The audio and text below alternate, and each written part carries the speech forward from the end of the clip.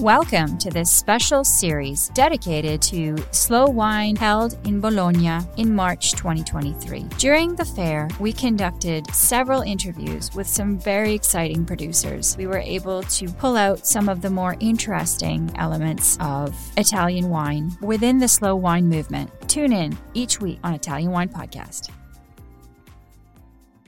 I am here again. Hi. Yet again for the Slow Wine Festival here by Slow Food. And I'm here with a lovely man. His name is Ivan Giuliani, not to be confused with the Giuliani. Was one of my uncle, because all the family Giuliani at the end of 18 finished in New York, in Colorado. Okay, I said tell me something interesting. That's interesting. Keep going, tell me. Yes, all the family Giuliani started between Massa and Lucca. My grandpa was born at the end of 18th century, and he was the only one that came back from United States. Respect all the family Giuliani. But you are here representing Azienda Agricola Terenzuola today. It's an organic winery. A simple name, probably Terenzuola. So 3 pieces of soil, because it was a very, very little podere.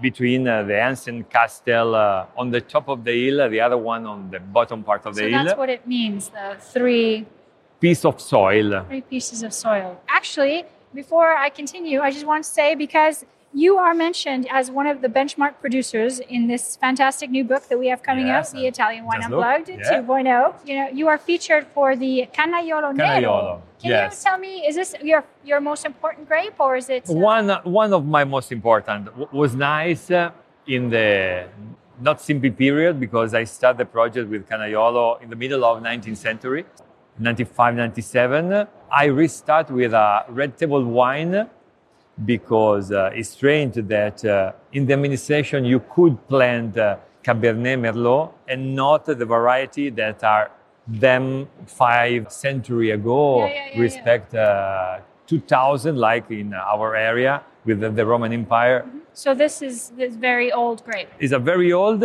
There was Canaiolo Nero, and the Merla is a local name of ancient red stem Canaiolo, very, very little, 120 grams of bunch. It was nice because then in the years with the University of Pisa, passed to IGT Red, then IGT Canaiolo, and then now I have 4 mother plants with my name, because past 25 years. Did I ask you where exactly in Italy this is located?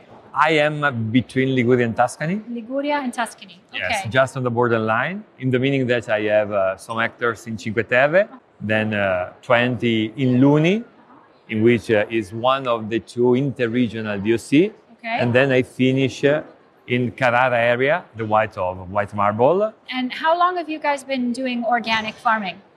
At the beginning. Really? Yeah.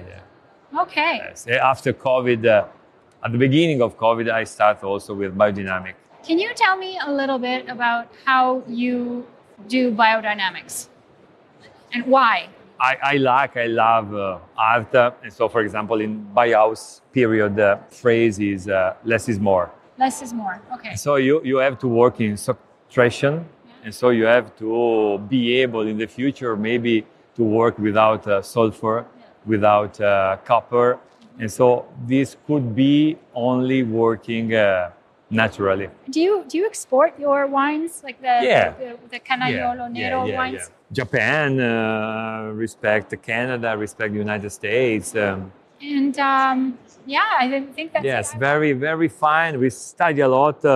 Is not simple tannin. Yeah. At the end, I remember to me that I was born in Piedmont. Okay. And so I restart to practice the submersion of cap, the Sonema Piemontesina. Now probably is the best of elegance and fine tannin. No, that's fantastic. And what would you eat with this? We are full of wild boar. Really? Yes, it could be perfect in the meaning of... Do wild boar eat your grapes?